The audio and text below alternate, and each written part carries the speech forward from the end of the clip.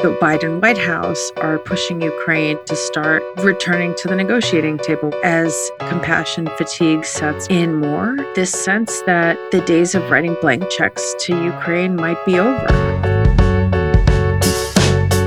Welcome to the Powers That Be Daily Pucks podcast on the intersection of Wall Street, Washington, Silicon Valley, Hollywood, and the players who run it all.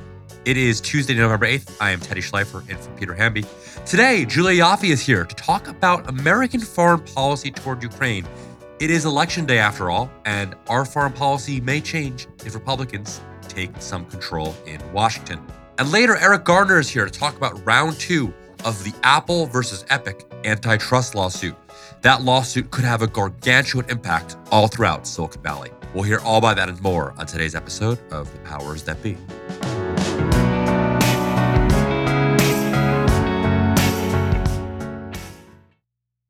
Quick math. The less your business spends on operations, on multiple systems, on delivering your product or service, the more margin you have and the more money you keep. But with higher expenses on materials, employees, distribution, and borrowing, everything costs more. So to reduce costs and headaches, smart businesses are graduating to NetSuite by Oracle. NetSuite is the #1 cloud financial system, bringing accounting, financial management, inventory, HR into one platform and one source of truth. With NetSuite, you reduce IT costs because NetSuite lives in the cloud with no hardware required, accessed from anywhere.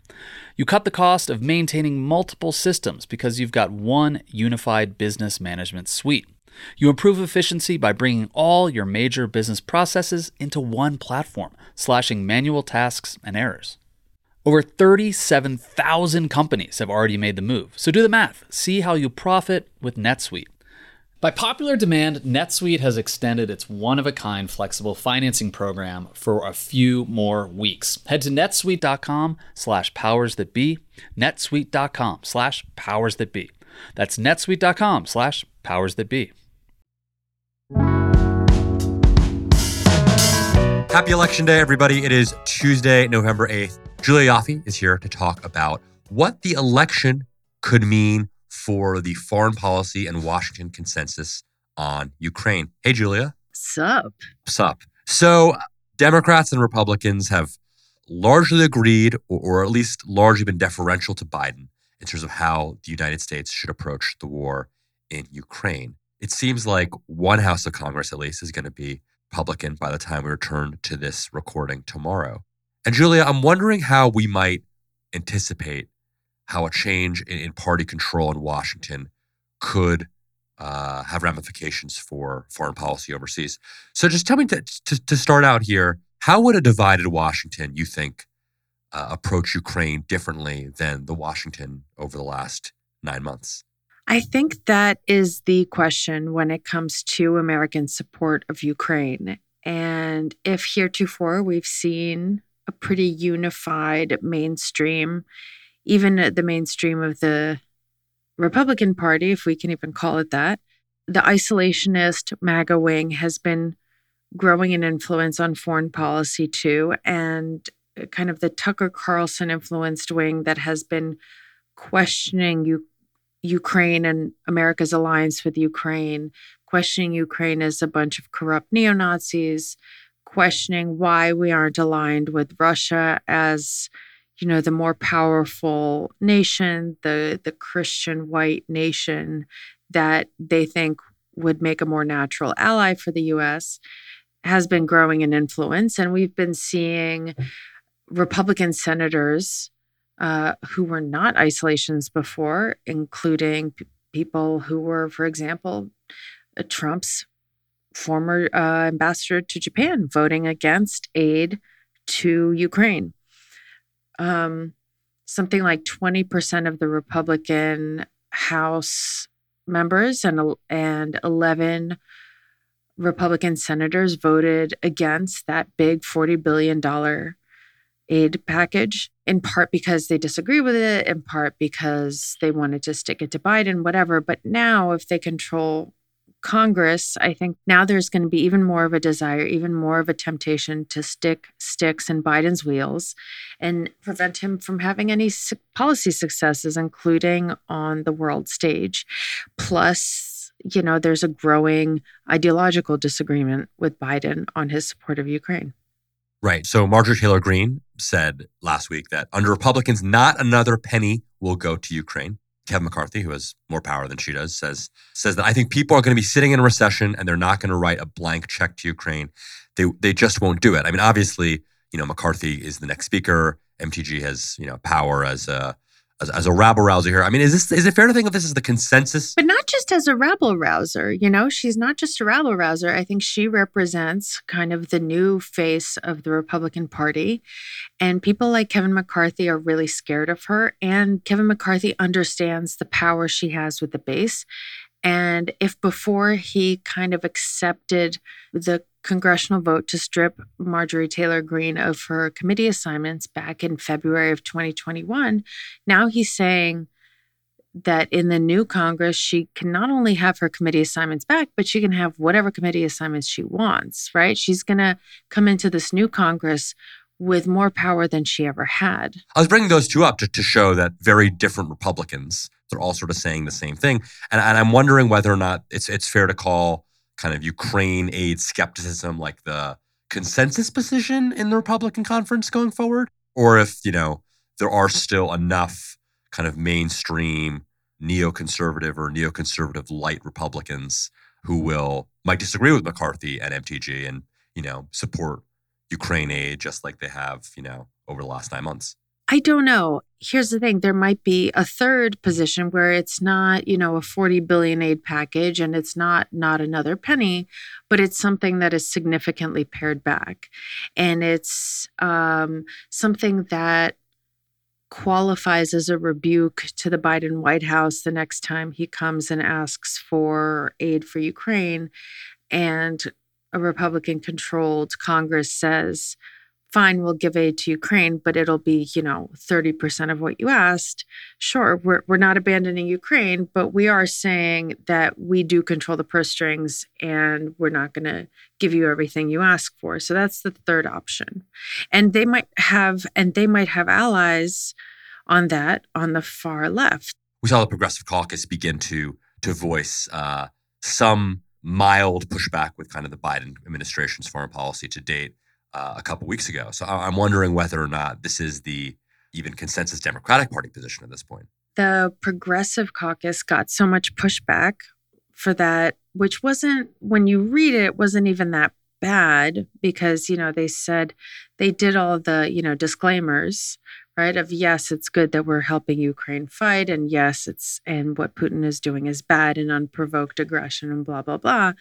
But it's still what they did propose provoked such a backlash, such outcry that they just frankly got their asses handed to them to such a degree that they then blamed it on some staffers. And I don't know whether to believe that, where they said that, that it was just a bunch of disgruntled staffers putting out a draft from July. And now you're seeing reports both in the American press and now in the Italian press that both NATO and the Biden White House are pushing Ukraine a little bit to start returning to the negotiating table with Russia as energy prices in Europe spike, as inflation spikes in the US and energy prices spike in the US, as compassion fatigue sets in more. And this sense that the days of writing blank checks to Ukraine might be over. In everywhere in the West. Because now in the United States, you have a Republican Party that is obviously politically more empowered. You have a Democratic Party where we're beginning to see fissures. Does feel like the public opinion consensus, which had not been unanimous, but had been kind of unanimous, right?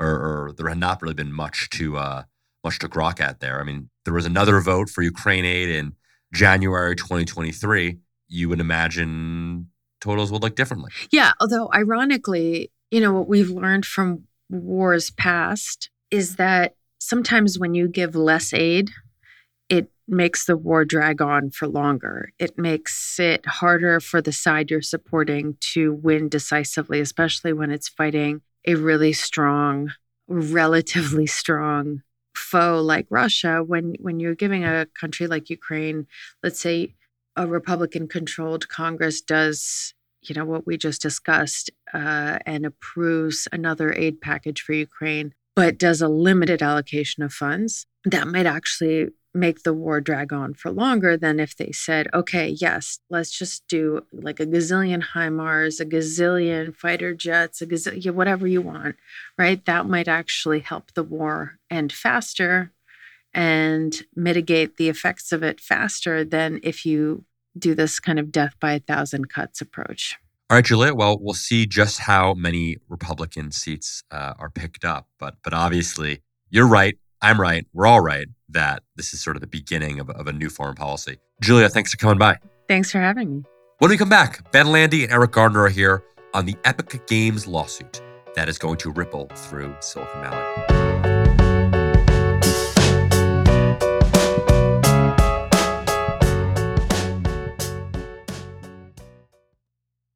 Hey guys, it's Peter. I travel all the time, especially in an election year. And as we all know, what luggage you choose matters. Briggs & Riley is my personal favorite because their luggage performs. It's extremely durable, has amazing features that make packing and getting around easier, and they have the best lifetime guarantee in the industry. If your bag is ever broken or damaged, they will repair it free of charge. No proof of purchase needed, no questions asked, even if an airline damages your bag. All features were created to address customer pain points for a better travel experience. They're extremely durable with rigorous testing and premium materials to last for life. And one thing I love, they're supremely smooth, shock-absorbing wheels for easy gliding through your travels through whatever airport you're zooming through. And hot off the press, the Simpatico collection of hard-sided luggage. It's new and improved and just launched on BriggsRiley.com. That's Briggs-Riley.com. It has the new One Touch feature, which allows you to expand your luggage, pack it, and then compress it to its original size. So a carry-on can still fit in the overhead compartment, and that's just one of the new features. It's available in black, navy, and olive. So check out all the Briggs & Riley offerings at Briggs-Riley.com. That's Briggs-Riley.com. I'm Sandra, and I'm just the professional your small business was looking for. But you didn't hire me because you didn't use LinkedIn Jobs. LinkedIn has professionals you can't find anywhere else, including those who aren't actively looking for a new job, but might be open to the perfect role, like me. In a given month, over 70% of LinkedIn users don't visit other leading job sites. So if you're not looking on LinkedIn, you'll miss out on great candidates like Sandra. Start hiring professionals like a professional. Post your free job on linkedin.com/recommend today. Welcome back from the break. I'm Ben Landy, here with Puck's legal expert, Eric Gardner, to talk about a case that's a little under the radar, but could potentially massively upend the hierarchy of the tech giants in Silicon Valley. Apple versus Epic Games. People might be familiar with this case from back in 2020 when Epic tried to avoid paying the 30% fee that Apple takes on all the money that flows through its app ecosystem. There was a lawsuit that didn't go Epic's way entirely, but now it's going to the Ninth Circuit on appeal. Eric, what is sort of the quick backstory on this dispute for folks who have not been following it? Sure. Well, Fortnite is a massively popular game. It might be the most popular mobile game out there. And it generates its entire own economy where people, buy add-ons to the game. What Epic, the developer of Fortnite, wanted to do was to save some of the surcharges that Apple was getting, the 30%. It basically told consumers that they could start, purchasing this stuff outside of the app to avoid the 30%. And that, broke Apple's rules. And it set off this, giant fisticuffs between the two companies where Fortnite was booted. There was a contract breach alleged, antitrust violations alleged, and it went to trial. And that's basically it. But, a lot of companies do business in the Apple App Store. And so, this has giant consequences to everyone, Spotify, Microsoft. A lot of people are watching this case. Yeah, and the appeal is next week. It starts next Monday. Yeah, the hearing is next Monday. When the trial took place, it was a big deal, but because litigation is slow, anyone could be forgiven for not realizing that it's approached so quickly now. The hearing is going to be next week, and not only are Apple and Epic going to be arguing, but the Biden administration has gotten some time to also argue, as well as the state of California.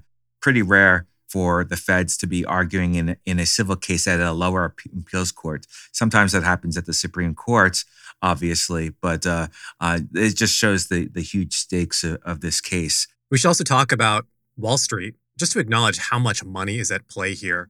You wrote that an expert witness that Epic had called up estimated that Apple takes in $22 billion a year at something like an 80% margin. So that's almost pure profit that Apple is making on this 30% tax or commission, whatever you want to call it, on these payments that are flowing through its app store. Even just looking at like the price to earnings ratio of Apple right now, 22 billion, 25 billion, that's something like $500 billion in market value that Apple has generated here that they're capturing. And that's not even including whatever the value is of their market dominance in this space. So just a huge amount of money, right? Yeah, it's a big amount of money for them, but it's not just the payments that they're getting from these app developers that's important for them. It's also the fact that they control the ecosphere. If the ecosphere is kind of opened up, that leads to other sorts of markets that Apple doesn't control. Possibly that will disintegrate the worth of even having an iPhone or something like that. So this is a lot more valuable to them than just $22 billion a year, as astonishing as it is to believe. And as far as the other stakes go for these companies, it's not just the money, it's also the rules about, what can and can't be done within the app, who manages the customer experience, who collects the data. All that is crucially important. So, what we're really talking about is the entire digital economy here. There have been antitrust lawsuits over, credit card fees, Visa and MasterCard. This is really the digital equivalent of that, arguably even greater, just based on how much of a role Apple plays in all these different markets and all these different digital ecosystems. The judge in the original case basically agreed with Apple that, okay, 30%, that's a lot of money, but she didn't think that Apple had actually broken any antitrust laws. And it also sounds like she bought Apple's argument that basically it needs this tight control, as you said, over the App Store, because it provides a lot of security benefits to users and protecting them from hackers and also potential national security threats. But Eric, what is the crux of Epic's appeal here? Which are the elements of the case that they are pushing back on specifically? Yeah, well, in antitrust law, there's something called the rule of reason, where you're supposed to balance the anti-competitive harms with the pro-competitive justifications. And that did happen here, but Epic wasn't particularly satisfied with the entire balancing and whether or not the judge really looked at whether there were less restrictive alternatives.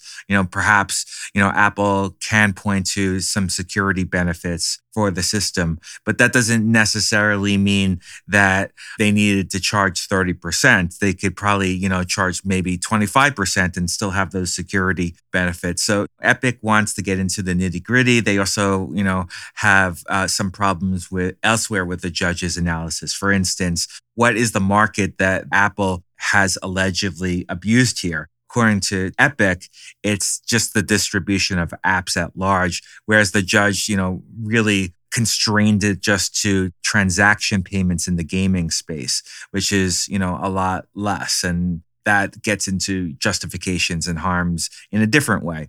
Yeah, it seems pretty clear that, obviously Apple provides a real service here, and it seems reasonable to expect that they would take some money in exchange for making the app ecosystem on Apple devices so secure and pleasant and streamlined.